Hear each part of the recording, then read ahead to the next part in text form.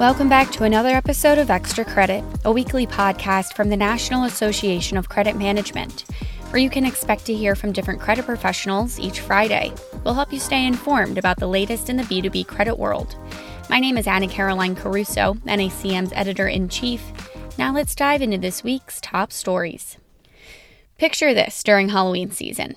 You've extended credit to a customer, and everything seems to be going smoothly. Invoices are sent, but suddenly, it's as if your customer has vanished into thin air. They're not responding to calls or emails. So what should you do when a customer ghosts you?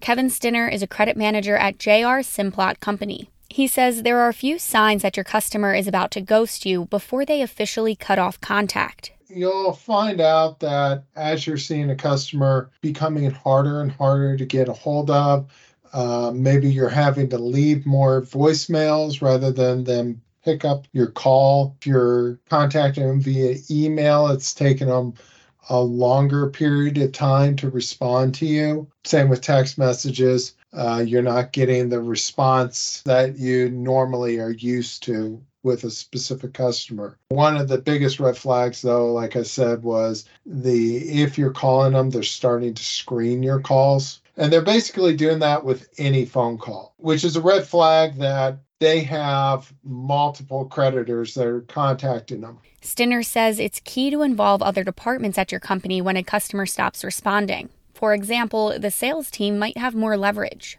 Once you get into a customer that's just avoiding you, what I like to do is start sending the salesman out there to go visit the customer, because they have that relationship and they can tell them, hey, Kevin's trying to get a hold of you. You really need to return his phone call. Joe Lang is a senior credit manager at Brenntag North America.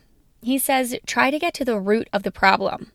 Is the customer not responding because they can't pay? Did they go bankrupt?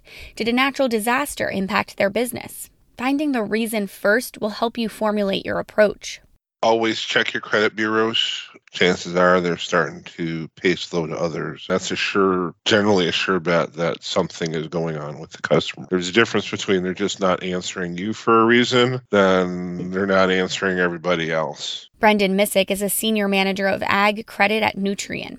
He says due diligence on the front end of customer onboarding will help you if your customer ghosts you. In our department, we do a lot of front end work. It helps us on the back end kind of stuff. So back end being this ghosting topic, I think would be one of those back end things. So we do a lot of front end work to, know your customer, doing regular reviews on them, pulling credit reports. And I think one of the things is financial statements. We collect financial statements on a regular basis annually. So you can kind of see trends and hopefully pick up on the fact that they might be trending towards, negative cash flow or not having the ability to pay customers and overall financial difficulties. Keep an eye out for eNews next Thursday for the full story.